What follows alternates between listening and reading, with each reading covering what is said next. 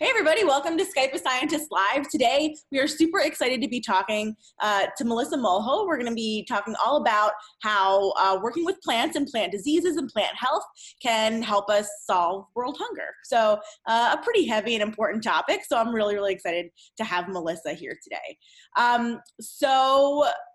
This is part of Plant Week as part of the American Phytopathological Society partnership with Skype a Scientist.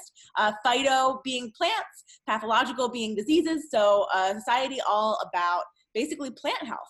And so we're really glad that we're talking about this topic, and we're really happy to have Melissa here today. So Melissa, would you like to introduce yourself, say who you are, what you do, and why you like it, and then we'll get into questions. Awesome. Well, thank you very much for having me, and thank you for the introduction, Sarah. So, hello, everyone. I am Melissa, and I'm an international grad student in the plant pathology department in the University of Kentucky. I study virus-host interactions in plants. Specifically, I study how the virus steals specific resources from the cell to replicate and infect the plant cell. So I got interested in plant viruses when I was in college. I was doing an internship in the Center for Genomic Sciences in Mexico. And I was studying bacteriophages, which are these viruses that infect bacteria.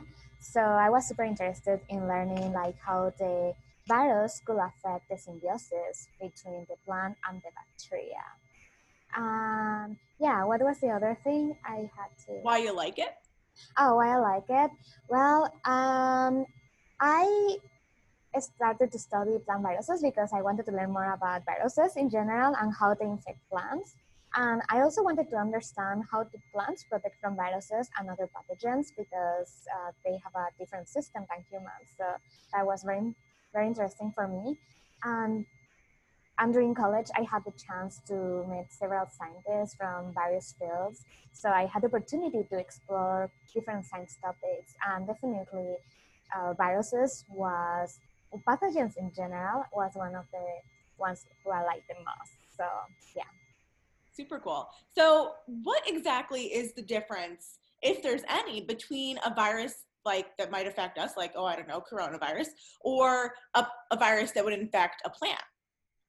Yeah, well, in a macromolecular level, like in the systems, well, they are very different. Like a human system or animal system versus a plant system, we have huge differences in how we will react to the viruses. But when we go to a more cellular level, like for example, in my case that I study replication is very conserved between animal and plant viruses. So we can see similarities, but for example, they steal the same resources, the same host cellular resources, or they steal and manipulate the same pathways. So yeah, basically in a big level, they may seem different, but in a small level, they are quite similar. Very cool. All right. So how did you get to where you are today? Well, like as a plant scientist and as an international grad student, I believe that everything started really when I was in high school. So I had the opportunity to be part of this small scientist program where I had the chance to work next to a scientist and go to different research centers. And because I had the chance to live in Mexico City, there were a lot. So I had that opportunity to explore several fields. So when I was in high school, actually, I wanted to study finances, but I realized that numbers perhaps were not the best for me. And having this approach to science, I decided to apply for a scientific career during my undergrad program. And there I had much more opportunities to interact with scientists all over the world. So actually, I met my current advisor in one of those seminars and meetings. And I pretty much say, I'm interested in your topic. And he offered me to come first as a visiting scholar. And then after I finished my internship, I came back as a PhD student. So yeah, it was kind of like the trajectory or trip. So yeah. Super cool. Awesome. So what made you decide to make the leap going to the US? Was it just that you loved that advisor so much, or the project, or what sort of like drove that decision? Well, I think that there were like two main things that influenced that decision. The first one was like Mexico is the neighbor from US, and most of the scientists we interacted during our seminars come from US just because the proximity. So I think that we had more chances to come to the US versus other countries. So, and the second was definitely the project. I was very interested in learning more about plant viruses, and I just felt like the system and the what when he presented what he was studying was like I want to do that. So yeah, those two things influenced my decision. Awesome. So we want to talk today about plants and plant diseases, but really also about like food security and maybe how climate change is affecting food security. So is there any way that climate change is affecting how viruses and plants interact with one another? Yeah, definitely. So there have not been like most of the studies are based, of course, in hypotheses and observations. But recently, there have been publications where, for example, plant viruses, most of them are transmitted by vectors, like insects, just like humans. You know that we have mosquito insects. Well, in plants we also have aphids and whiteflies that transmit this virus from plant to plant. So they have observed that when temperature increases, the population of the vectors also increases. And because of that, the frequency and the persistence of the viral diseases also increase. So it's more like these correlations that they have observed with the temperature. And one of the examples they have is, for example, tomato yellow leaf curl virus, like the insect, which is a whitefly, it doesn't like cold weather. So when the weather during the winter that actually tomatoes are not grown, it gives a chance like to break that pattern on infection. But for example, in more tropical regions like Mexico, where we don't really have winter, so there is not that break. And if the temperature increases, the whitefly will love it because it likes bad weather. So it will have more progeny, and then that will increase the frequency of the plant viral diseases. So, yeah. Right. And what does that virus do to the tomato? Well, virologists usually name like the viruses based on the symptoms. So this virus is tomato yellow leaf curl virus. So it causes like yellowish pattern in the leaves and then curl, and most of them depending on the stage of infection. But for example, in the early development of the plant, it will cause that the plant cannot produce fruits. And then, or when they produce it, they look yellowish. And of course, when we go to the supermarket and we see like these yellowish fruits, it's like, I rather, if I'm going to pay, I'd rather buy the red one, you know? Right. Yeah, So, totally. Well, that's not good. So let's say that we're like growing a garden in the backyard and we want to not have our plants get viruses. Is there anything that we can do, like pesticides, or is there something specifically antiviral that we can do to protect them? yeah, that's an excellent question. Actually, different to humans, for plants, there are not known commercial antivirals. So the best way, just like any viral disease, either humans and plants, is prevention. So because there are not antivirals, most of the time what farmers opt to do, or like people in their gardens, is just when they find a plant that has a virus, they just remove it immediately. And then they just burn it and get rid of it. So some of them may use pesticides just against the vector for the insects, but most of the time it's not suggested or it's not recommendable because it is expensive. And also the vectors can transmit the virus, most of them within minutes. So it's just like they feed from one plant, and when they feed from another plant who is susceptible to that virus, they are just going to transmit it immediately. So by the time the pesticide make effect to kill the mosquito or the whitefly, it can be already a little bit late. So yeah. Right. So it's like you have to quarantine your plants just like we're currently quarantining all in our houses right now. Yes, yes, yes, Yeah. yes. Yeah, like the advantage with plants is that you can get rid of them easily, and then just like Right. say like, okay, I will remove this plant from my crop, etc. Yeah, yeah. So exactly, and for example, just right now that we are at home and following like this social distancing and washing our hands to uh, prevent the virus, the infection of the virus. So just the same with plants, like when you are managing your plants and you need to cut like to trim the plant, it is important to clean the tools because you do not want to infect the other plant. Like viruses need an open wound to enter because they are parasites and infect specifically the cell. So yeah, it is important that we make sure that we don't facilitate that for them. So washing our tools, like washing our hands, or like yes, isolating the the plants who may be sick from the ones that are healthy, making sure that in this case, if the plant is transmitted by vectors, making sure that we also get rid of the vectors, etc., etc. So, Right. Cool. Sounds good. So to what extent do viruses kill the plants that we need to eat? Like, are they really affecting our food security in a major way? yes, actually, plant viral diseases are the second most common disease in plants, and they can cause like huge negative impact in food crops.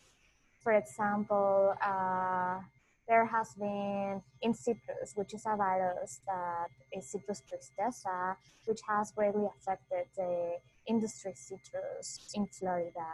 And also the cassava mosaic disease, which is caused by more than 20 different viruses, actually. Wow. Cassava is a staple food in several regions in Africa. So that virus has really hit the that population. So yeah, they can definitely affect the security, and in general, plant diseases and pests altogether can cause up to 40% of crop losses, and they can cost around $220 billion annually to the economy, just plant diseases. So imagine in a world that we are living right now where one of 9 people suffer from hunger and around 2 billion people have experienced extreme to moderate food insecurity, losing 40% of those crops that could go towards feeding people, and losing all that money too, and that investment that could be used for other things is just like huge. Did you say 40% of crops go down from plant diseases? Yeah, up to 40%. So usually it's like 20 to 40%. But yeah, to plant diseases and pests. That's So wild. it's a Whoa. lot. Okay. So what can we do to increase food security? Well, what we can do is we have to follow a multidisciplinary approach. So one of the first things we need to do is we need to invest in plant sciences to make plants that are more resistant to diseases. We need to invest in agricultural research overall, and in rural infrastructure, in natural resources management, reforms in human resources. And even every person can contribute to reduce food loss and food waste in general. Like, for example, when you go to the supermarket, have a list of the things you want to buy. And when you like check that when you put your products in the fridge, your fridge is at the right temperature so they don't spoil. And I recently read that you can follow this like FIFO rule, which is like first in, first out. So when you arrange your groceries in around your like house, just make sure that the products that will expire sooner are closer to you so you can use them. There have been a lot of projects going around the world. For example, some people have started to make this movement of ugly food is also nutritious, so instead of to go and instead of buying like the perfect carrot, which is orange and like straight, and it has like this very beautiful shape. You can also, if you don't need it, like for certain recipes, and you need to do maybe smashed carrots, you can also just buy that not so perfect carrot and then use it, or like smashed potatoes and so on. So in that ways, we also do not waste any food, because one big part of that is that once we can see the food in the grocery store, uh, we need to think that a lot of people, farmers, scientists, a lot of investment has been put in that food crop, like water, natural resources, energy, time, money, and just like throw it away is just a huge waste of time. Yeah, absolutely. I was reading something that was like looking at the top contributors to climate change, and one of them was food waste, because you not only grew the food, you then schlepped the food from where it was grown to your grocery store, and if you're just chucking it in the trash, it's just such a horrible thing to do. Yeah, So, yeah. yes, yeah, and then we have to consider that actually they produce methane, which one is Right. one of the main gases that contributes to climate change. So yeah. Yes, very important. So, what crops are consumed the most by people? Well, that will depend on the region, definitely. But one of the main crops that is consumed all over the world is rice. Rice is a staple crop. And the other is, for example, in Mexico, it could be corn. Mm-hmm. Corn is the base of all our main food Yeah. products. In the US, it could be corn and wheat, and also rice. And in other regions, as I mentioned before, for example, in some regions in Africa, it can be cassava. They do a lot of things with cassava. So yeah, those are some of the main crops. Real staple. Sounds good. Mm-hmm. So what specifically is your project that you're working on? Like, what questions are you trying to answer about viruses? Okay, so I study bioreplication, and in my case, I use tomato bushy stone virus, which is a virus that infects tomato plants, and I Mm-hmm. use it as a model virus. So I have the advantage to work with also Nicotiana ventamiana. This plant is related to tobacco. It's like the cousin of it. And the advantage of this plant is that it's small, it's cheap, it's very easy to grow. And also plant biologists love it because it's very susceptible to a lot of viruses. So you can infect it and you'll see the symptoms very easily depending on the virus you are using. So I specifically look which plant proteins and pathways the virus utilized for its own benefit. For example, I may silence a gene in the plant. And for silencing, I mean I reduce the expression of that protein in the plant. And then I infect the plant with the virus, and I see what is happening to the viral replication. Like if, for example, I silence the gene and the viral replication goes up, it means that that gene may influence the defense of the plant. Like so, but if I silence the gene and the replication of the virus goes down, it means that that gene was important for the virus. So Right. yeah, that's what I do. That's super cool. Mm-hmm. Awesome. So, okay, this is kind of a silly question, but I know I used to work across the hall from a lobster lab. And at the end of the experiments, they would just like have a lobster cookout. It was like the best day of working on that floor because it was just like lobster everywhere. So, Yeah. do you get to take home your tomatoes and eat them if they're not diseased? Like, where do all those tomatoes go? Wow, that's an awesome question. Actually, one of my favorite parts of being a plant pathologist is that all the students who do field work, they harvest their crops and then they just bring them and we can just eat them. Yeah. So in my case, my work is mainly in the lab, so I don't really do field work. But definitely, I have ate a lot of tomatoes because one of my friends worked with them, and yeah, so it is great. We we'd really love to have that chance of eating our own experiments. Yeah, totally. That's good. We don't want to waste them. So that sounds Yep. great to me. That's Mm-hmm. awesome. So as it seems like there are so many applications for understanding like how to keep plants healthy. So what can you do with a degree in plant pathology? Yeah, that's an excellent question. You can do a lot of things. So plant pathologists are basically plant doctors. So we make sure that plants are healthy so people can have access to that food or that crop.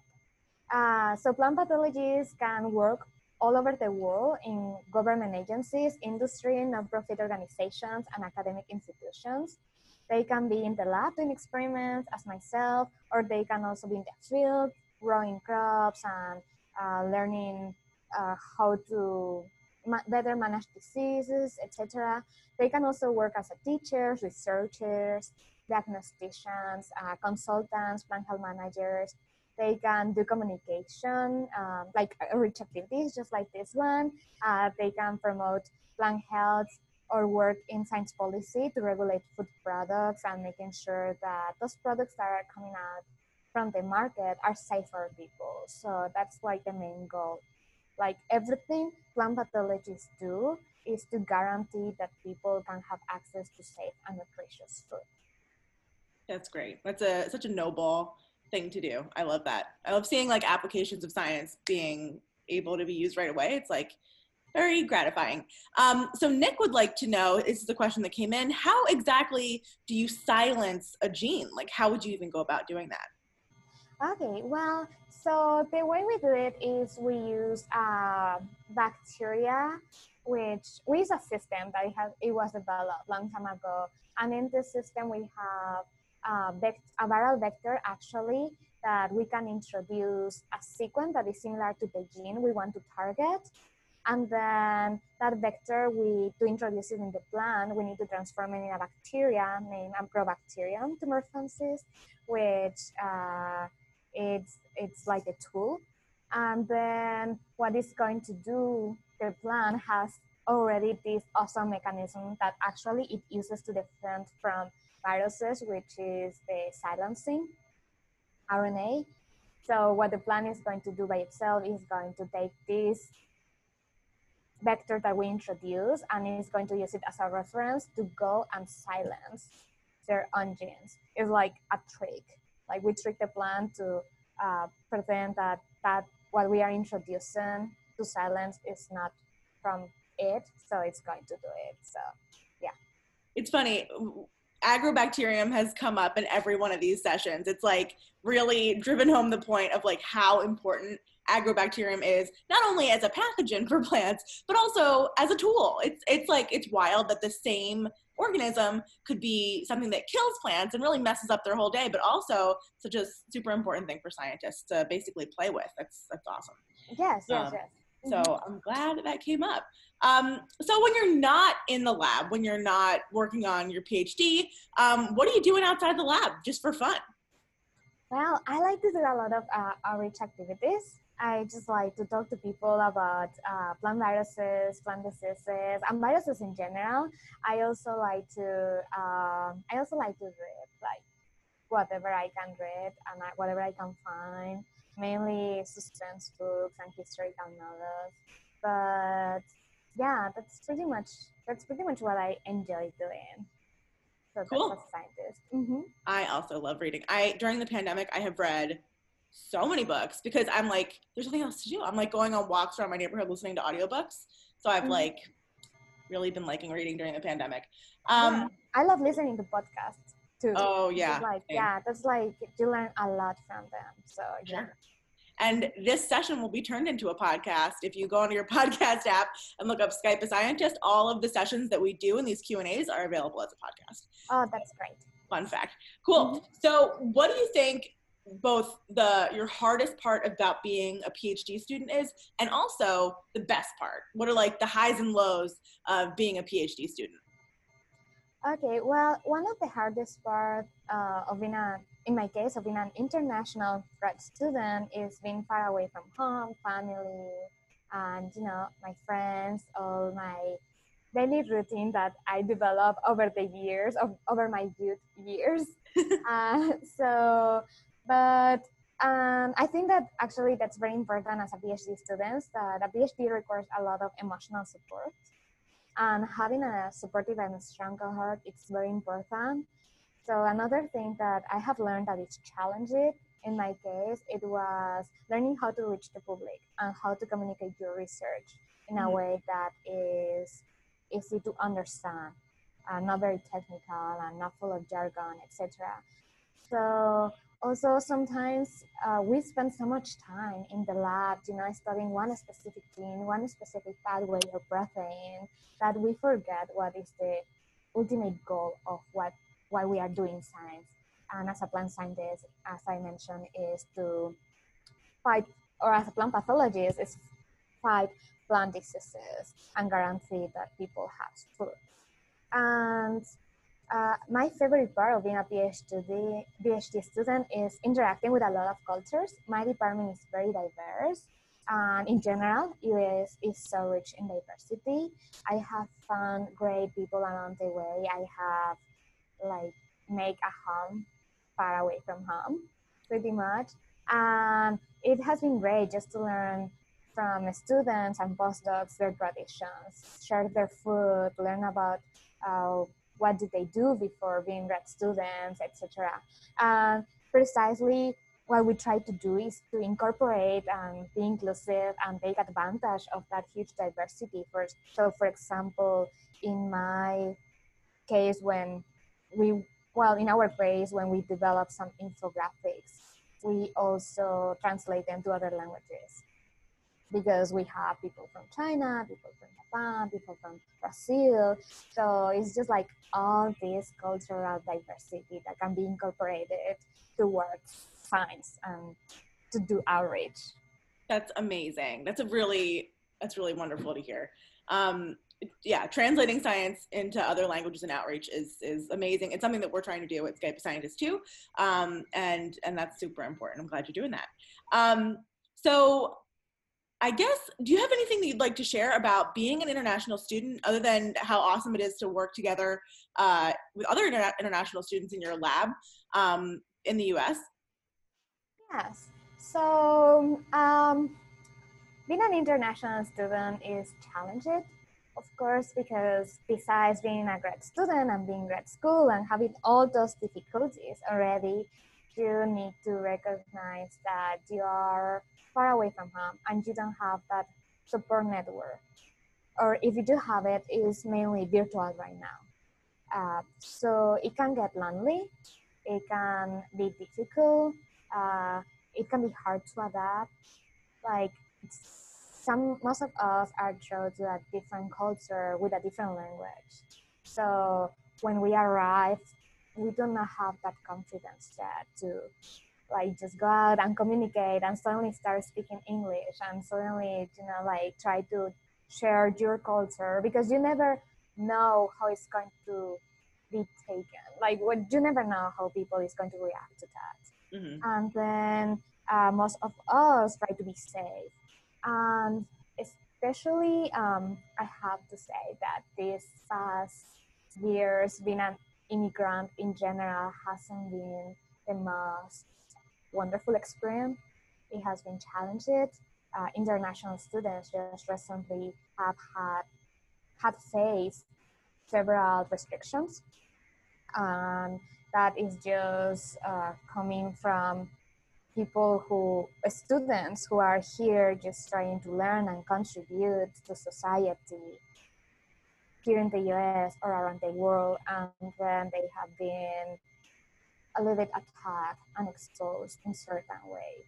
So yeah, that's one of the main reasons why I was excited or motivated to be an advocate for international students, just to share and inform people how important are international students in the US. Like they contribute to the economy, but not only that, it's like international students are people.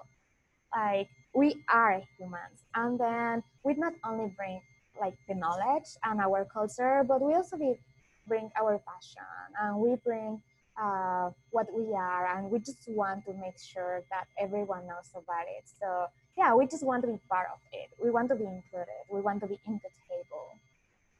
Thank you so much for talking about that. That's really, I'm so glad that we brought that up. That's really yeah. Thank you for asking. Yeah, no problem. Do you have, not to change the subject to something much lighter, but do you have any fun facts about plants that you'd like to share with us? Yeah, I had several. I was thinking like because it's a fun fact, I should probably say one about fungi, you know.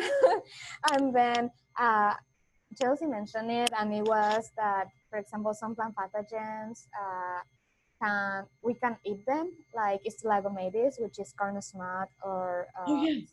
yeah, we can. It's a delicacy in some parts of the world. It's also, I forgot actually the name in Spanish, but yeah. So, but one of the other facts that I had was that we can make meat from plants. Yeah, so Wow. it's right now going or taking like a huge impact. I have heard all over the radio. So there are a lot of companies like Impossible Food and Beyond Burger that are creating plant-based products. And it's just like they started with cheese, and then now they are doing meat and all kind of meats like chicken, beef, pork. So it is very interesting. They just pretty much are trying to simulate the taste, the texture, Mm-hmm. and the flavor as much as possible from the meat. So they have even incorporated some genes that make like a plant look, well, the meat like look like it's living, because they are using some specific genes and pathways. So yeah, it's great, and it's increasing because of course it has, making meat from plants, it has a lower impact in the environment. Yeah, so actually it's like they say that their production emits 89% fewer greenhouse greenhouse gases than a regular burger. So a lot of people who is opting to be more environmental friendly, they are trying to incorporate this kind of food in their meals. So yeah, it's not for everyone. I have to confess, but it is just increasing, and now and then it's just good to say, okay, I'm going to try it. So next time someone is in a restaurant, you can say like, okay, I'm going to try this impossible food, or this vegan burger and this hamburger with plant-based products, and then let's compare and see how it tastes. I haven't yet to try one, but it's definitely on my list of things to do. I just like don't eat burgers that much, but I gotta do it. It's like on my list of foods to try. Awesome. Okay, so yeah. Excuse me. Okay, so we've got one question here from Nick. Are there any plant viruses or diseases that the average person would have heard of? Any plant viruses and diseases? Well, yeah. Let me think. I mean, I have to confess that plant viruses are not as advertised as human viruses. Yeah. Like we don't hear right now. It's like everything about SARS-CoV-2 and SARS-CoV-1 and MERS and Ebola and Zika and all these viruses. Right. So, but maybe cassava mosaic disease, or the viruses that cause that disease are like a huge problem, and are one of the main viruses advertised, or what I have seen the most often.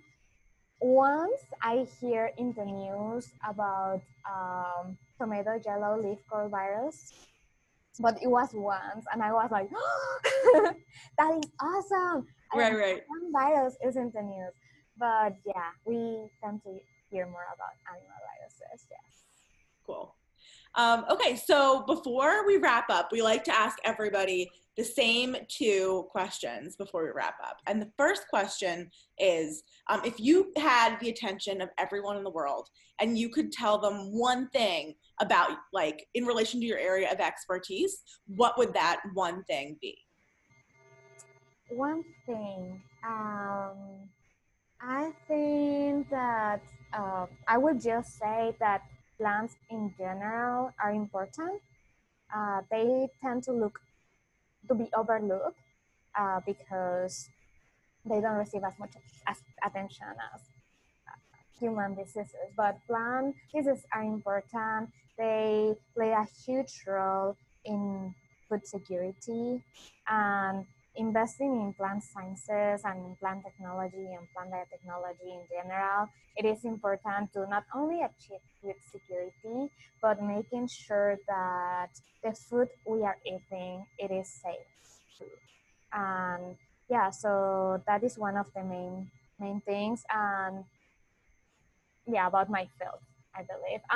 Yeah, and I also try to tell people like, yeah, plants also get infected by viruses, well, bacteria also and fungi, but yeah, and that's like one of the main things that we need to recognize, that plants get sick, and for example, if we do not protect them, um, diseases can wipe out that food crop. Like one of the examples is bananas, that everyone loves bananas or everyone eats bananas because it's very easy to get and very cheap and very easy to have access to.